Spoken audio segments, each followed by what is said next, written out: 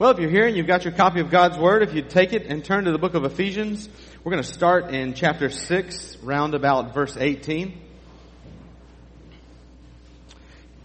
Just in case you're here and you were invited and you don't know what's going on today, our students are leaving for a mission trip in about 30 minutes. Hopefully in 30 minutes they'll be driving away. And so that means they can't go 35 minutes, right? All right. Good deal. You guys are awake and alert already this morning. I like it. And so what's going to happen is they're going to Philadelphia, Pennsylvania. There's an organization called North Carolina Baptist Men that most of you are familiar with. We're a part of that organization. And during the summer, they sponsor a series of mission trips, probably 10 of which are in the state of North Carolina. They do one in somewhere within the continental United States. This year it's Philadelphia. And then they usually do 2 overseas. Now they're doing one in Cuba and one in Honduras. And so we decided to take our students out of the state of North Carolina this year to Philadelphia. And so when they go, I want to give you kind of an idea of what the schedule will be like. They wake up earlier than they'll normally wake up, around 6:30, 7 o'clock. Eat breakfast, I think at 7:15. And then we go out to some mission sites. Some of them are like, you never told us that. And then we'll go out to some sort of pre-designated mission site. It'll work till about 2 or 3 o'clock, be exhausted at the end of it, come back, and then that evening we'll have a worship service each night that, get this, it'll last an hour and 15, hour and 30 minutes, and they enjoy every second of it. So just to give you an idea of, our church service is only about an hour, and the kids go for about an hour 15, hour and a half.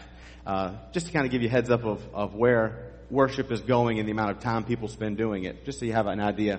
And so what they'll be doing for their different mission sites is that they will, some of them will be working with the Boys and Girls Club in Philadelphia. Some of them will be sharing the gospel with different folks, and some of them will maybe doing some sort of physical labor to help out people who can't do it themselves. And so there's a lot of different things. There'll be a lot of needs that'll be met, and there will be a lot of flexibility in the schedules. I've planned a youth event before for about 150 kids. We were going to go somewhere and do a job. We show up to the nursing home, and this is all planned 6 months ahead of time, 90 days out confirmed, and they look at me at the door and go, "What are you doing here?" And it's like, we talked about this. This is what we're supposed to be doing. And so there's always a lot of flexibility when you're putting a lot of folks to work. And so what I wanted to do today is I want to take all of the people that are going on the trip at the end of the service, and I'm going to get them to come down front. And then I'm going to ask their families to come down front also. And so everyone going on the trip will kind of be in the middle, and then their families will lay hands on them, and then anybody left over, the deacons will come down and they'll lay hands on all of those people. And then the rest of you, I'm going to get in a circle around the sanctuary, and we're going to pray for some specific things concerning this mission trip. And so when I was preparing this service and thinking about what do we pray for a group of people that are going, I thought it would be a real good idea if we didn't just pray the same things we normally pray, but we go to God's Word and we look for what the first followers of Christ prayed for when they were going out doing the work of the Lord. And I think that I would like for this to steer the things that we pray for. So there's 5 things that I want us to pray for. And at the end of the service, when we do the laying on of hands, I've got 5 different people who are going to come up to the platform here, and they're going to pray at the pulpit on behalf of all of us. And so these are the things we're going to pray for. Let me open us in prayer, and then we'll get started. Father, we thank you for your Son, Jesus Christ. We thank you for these students that are going on this mission trip. Father, I thank you for them taking a week out of their busy summer schedules. I thank you that they love you more than they love their sports. They love you more than they love their hobbies. And Lord, they're taking time out from those things to serve you and make your name known around the world. Father, I pray that as we continue in this service, Lord, that you would bless the things that we do. And Lord, I pray that as we look to your word for what to pray for, Lord, I pray that your word would shape everything that we do and everything that we pray. That's in Christ's name. Amen. Excuse me.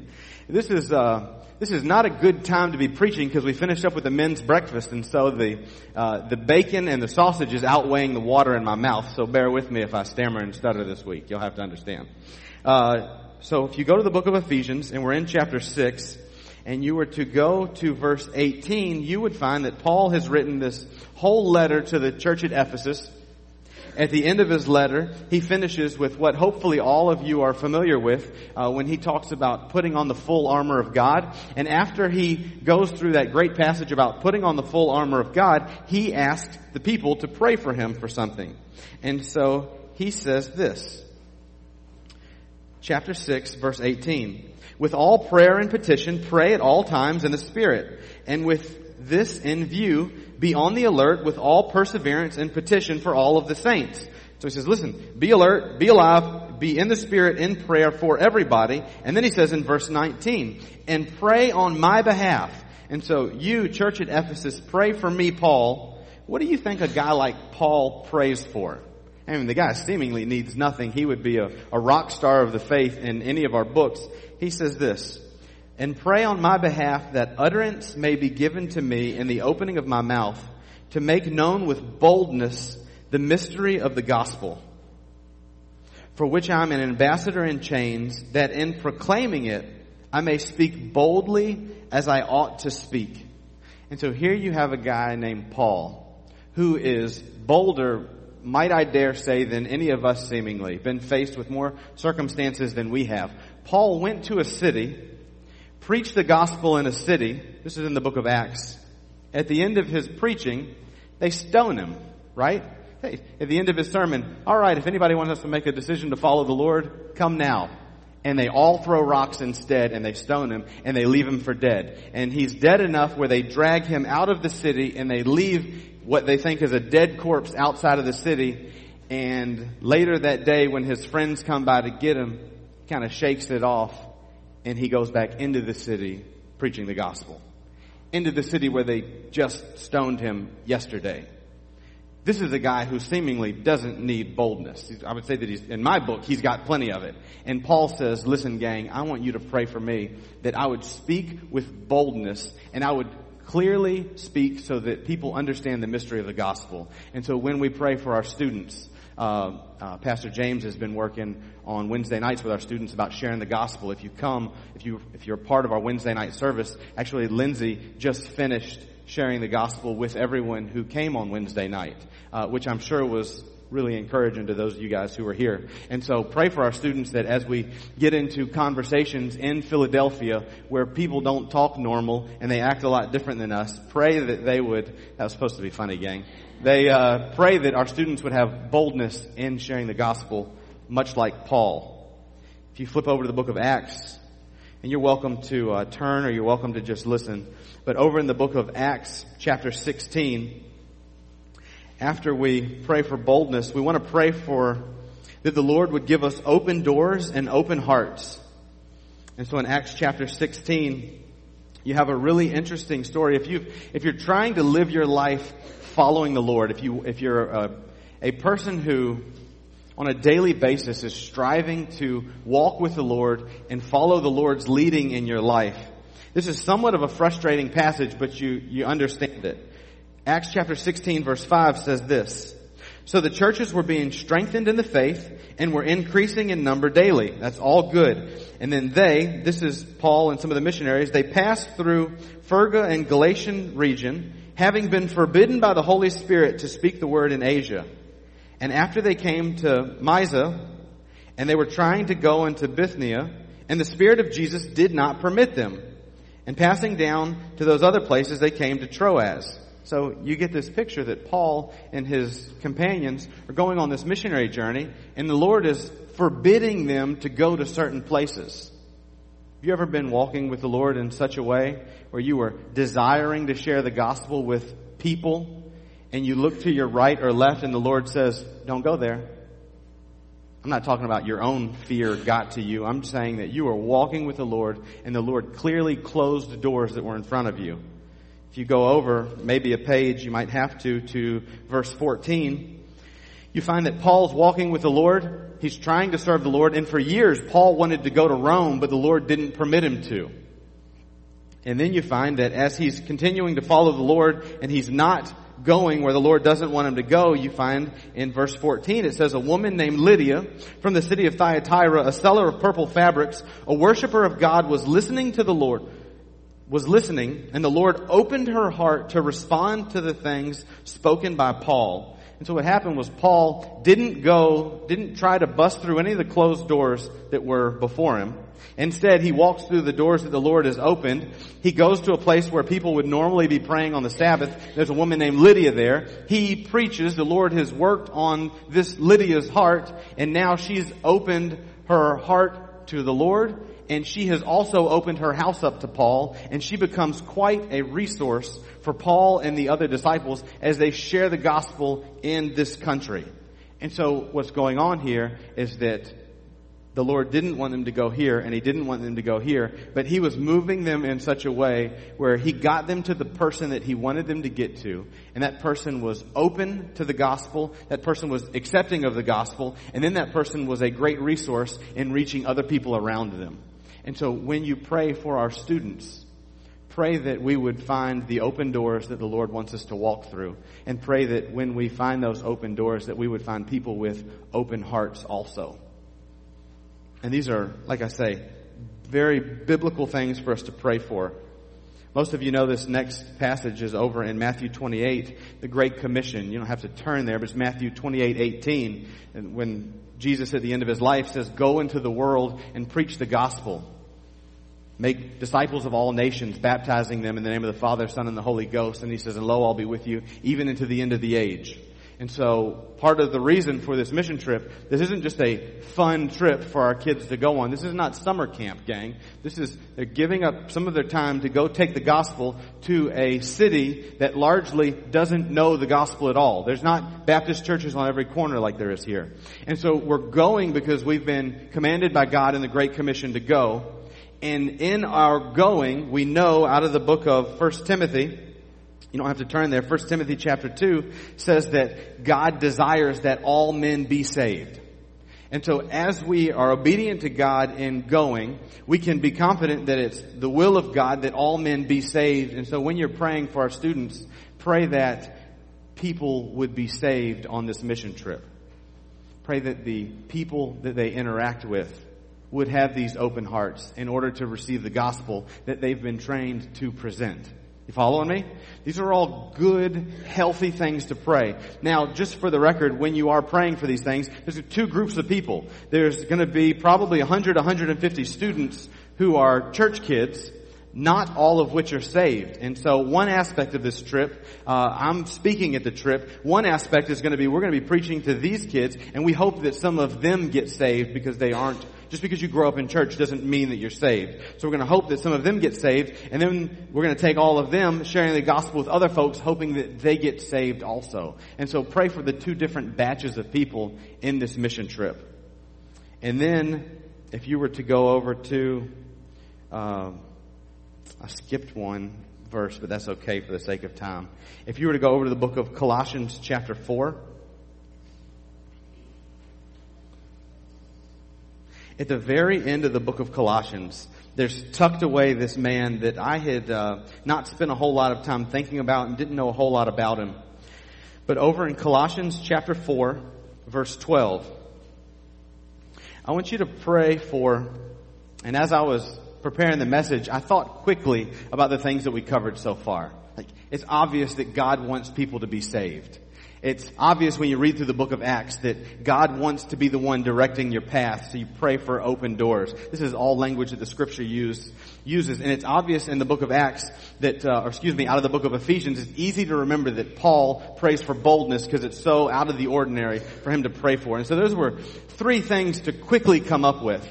And I was thinking, well, what else can we get our people to pray for? And I was thinking that we could get our people to pray that our students and myself and our youth pastor and our families would grow spiritually on this trip. And then I got to thinking, and I said, everything that we pray for, I want to be grounded in Scripture. And where's the place that Paul or anybody prays for spiritual growth? Right? There's places in Ephesians where Paul says that I pray that you would know how much God loves you, how unfathomable it is, so that it will change the way you live the rest of your life.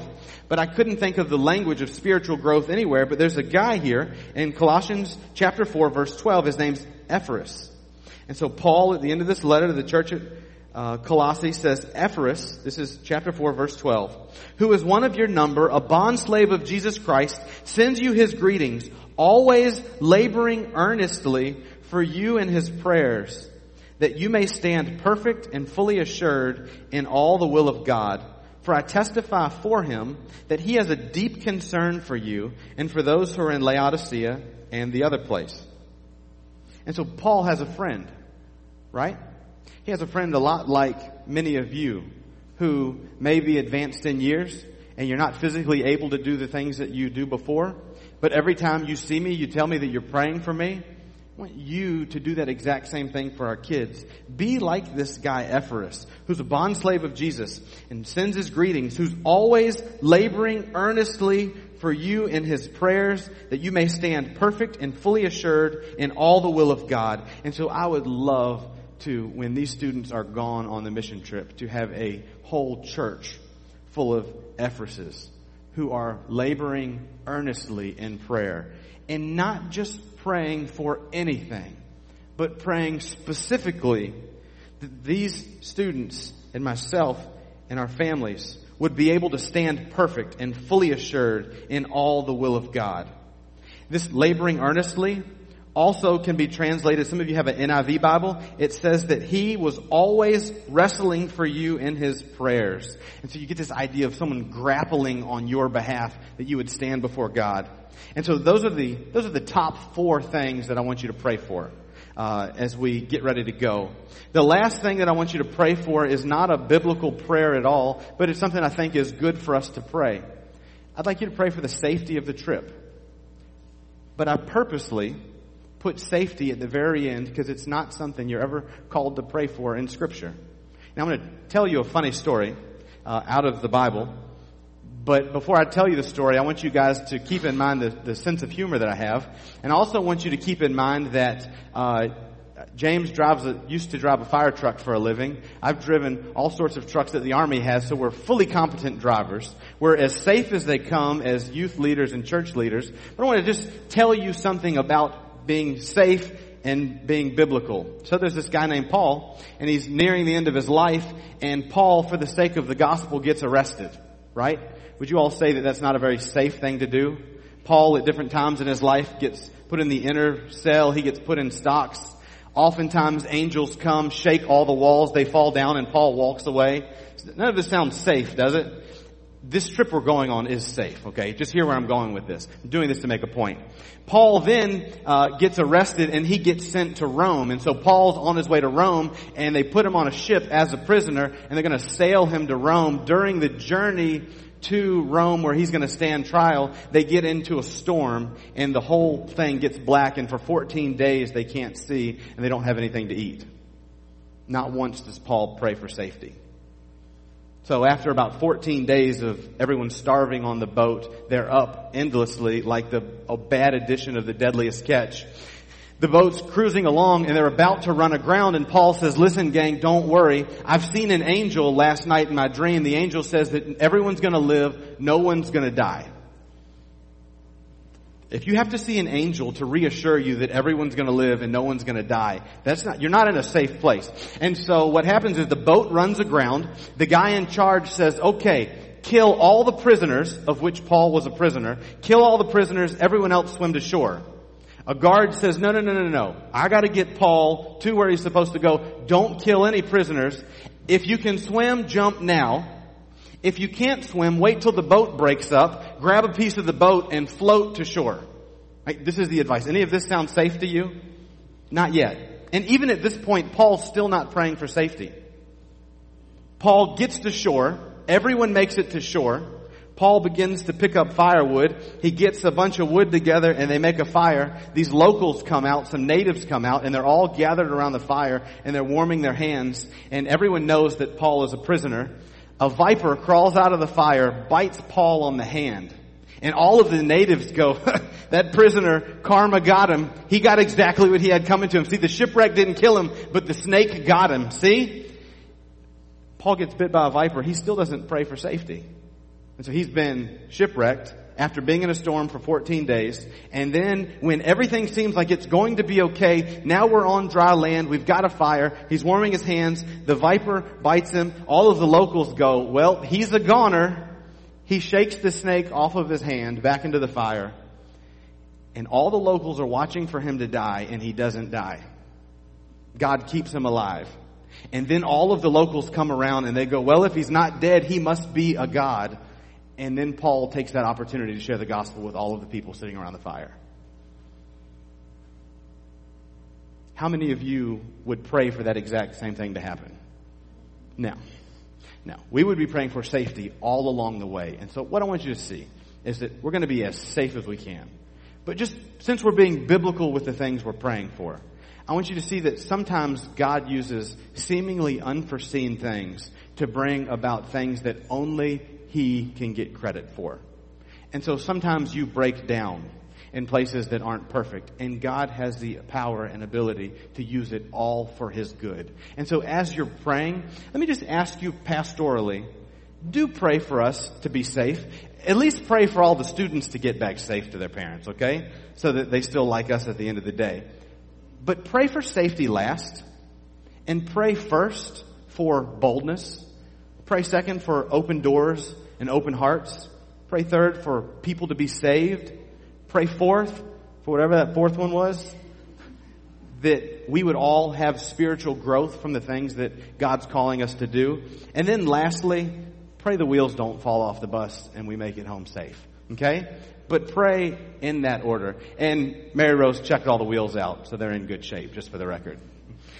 Now what I want to do is I want to ask all of the people that are going on the trip to come on down front. It's going to be awkward, so just jump in and be the first one to move. So if you're going on the trip, come on down front. And then once they get down front, they're going to kind of stand here in a cluster in the middle. I'm going to ask the families of those people going on the trip to surround them and to put your hands on them. Put your hand on their shoulder. And then I'm going to ask the deacons to now come forward also. And you deacons can make the outer realm of the circle. Kind of put your hands on the last people that you can reach. And now that everybody's moving and in place, there's 5 of you that I've asked specifically to pray for us. If you guys will come up to the platform here, and if you'll pray in the order in which I asked you to, that would be fantastic.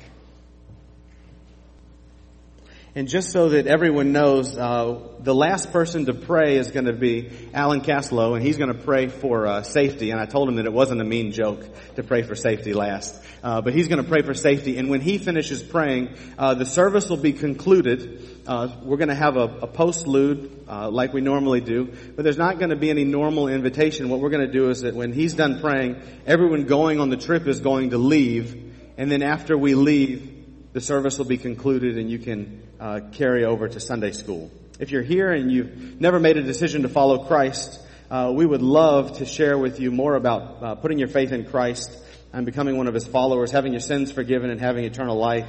And so if you would, grab one of our older men who are here after we leave, and they would love to tell you more about Christ. I love you guys. Look forward to the great things the Lord's going to do through our student ministry while we're gone. And I'm going to hand it over to these guys to pray, and then we'll be dismissed. Let's pray together. Father, we are thankful today for the joy of Christian service. Father, we're thankful that you still touch people, Lord, to go out and do your work. We're thankful today, Lord, that we serve one who would not begin to send his people to battle without first equipping them for battle. And Father, as these young people prepare their hearts and their lives to go out and do battle for you today, Father, in equipping them, Father, we ask for that boldness today that they're going to need to do your work. Father, your word says that we may come boldly to your throne, that we might receive help in times of trouble. This boldness, Father, we know comes from your Holy Spirit. The same boldness you gave to Peter on the day of Pentecost as he preached the sermon with boldness, and 3,000 souls were saved. One of the greatest revivals in the New Testament. Father, we ask for that boldness for these young people today as they prepare their hearts today to go forth. Father, truly your words comes to us that the fields are truly white unto harvest, but the labors are few. Father, empower these young people today with your spirit, with your presence, and especially with boldness as they do battle for you today. In your name we pray. Let these people represent your word, Lord. Help them go out and find the opportunities and the open doors that lead to the open hearts that are waiting to hear your word, Lord. Let them sow your word and be the workers for you. In Jesus' name. Father, we do recognize you as the King of Kings, the Lord of Lords, the Almighty, the Everlasting, the Prince of Peace.